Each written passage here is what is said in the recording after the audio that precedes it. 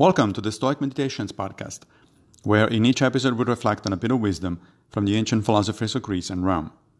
I am Massimo Pigliucci, a professor of philosophy at the City College of New York, and I will guide you through this reading. Today's reflections come from Epictetus in Discourses 2, 15:7. But we must stick with a decision. For heaven's sake, men, that rule only applies to sound decisions. I suppose next you will decide that it is night now and refuse to change your mind because you don't want to. I've said this before and I'll say it again. Epictetus is my favorite Stoic philosopher because he has a wicked bluntness and sense of humor. He does not mince words with his students. Here he is reproaching someone for being unreasonable in not wanting to change his mind about something, while changing one's mind in the light of new evidence or better reasoning is, of course, an eminently sensible thing to do.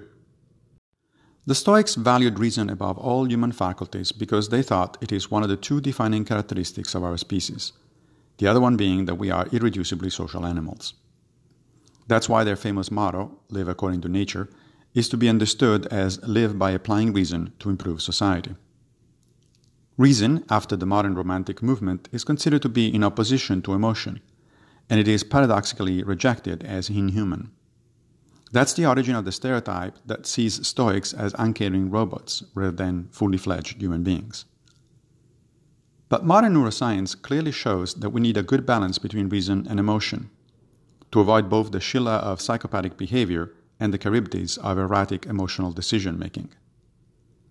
The Stoics, too, contra their reputation, understood this, which is why they thought that reason could guide us not just away from unhealthy emotions, like anger and hatred, but also toward the cultivation of positive emotions, like love and joy. And as Epictetus says, for heaven's sake, don't stick with something just because you said you would. It's a most unreasonable and unstoic thing to do.